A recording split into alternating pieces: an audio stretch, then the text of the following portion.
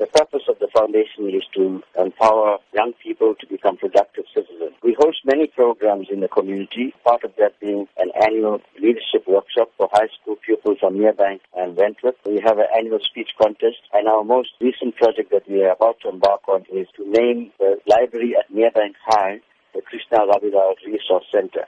We also have a full-time staff member and an office. So in order to sustain our programs and the office, we're having this fundraising dinner and dance this Friday at the Enchanted Gardens at 6:30 p.m. What can be expected at the event? We're very excited about this fundraising project because the guest speaker that we have is Deputy Finance Minister, Krishna Jonas. He is a man of integrity. He has shown that he is not corrupt. He's shown that he cannot be bought.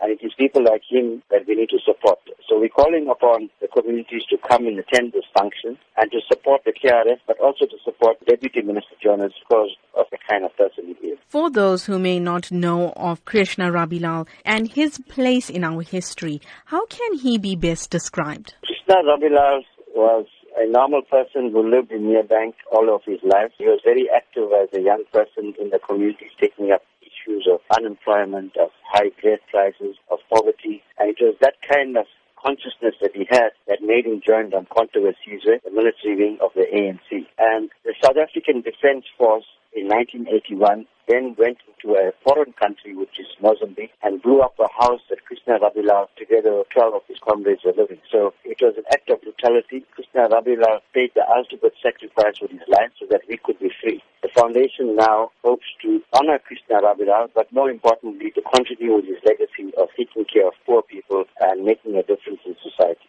Going forward, what are the foundation's plans? We want to have regular monthly meetings with young people from the community of South Durban. We want to start off sports and cultural activities for them so that they become active and join an organization like the KRF. Krishna Rabilal, he attended Merebank High School. He was an excellent pupil. He had an A for maths, a higher grade. But because he failed Afrikaans, he couldn't get entrance into university. So we want to, through this library and the resource center, pass on the legacy of Krishna Rabilal. Future generations of young people must know who he was.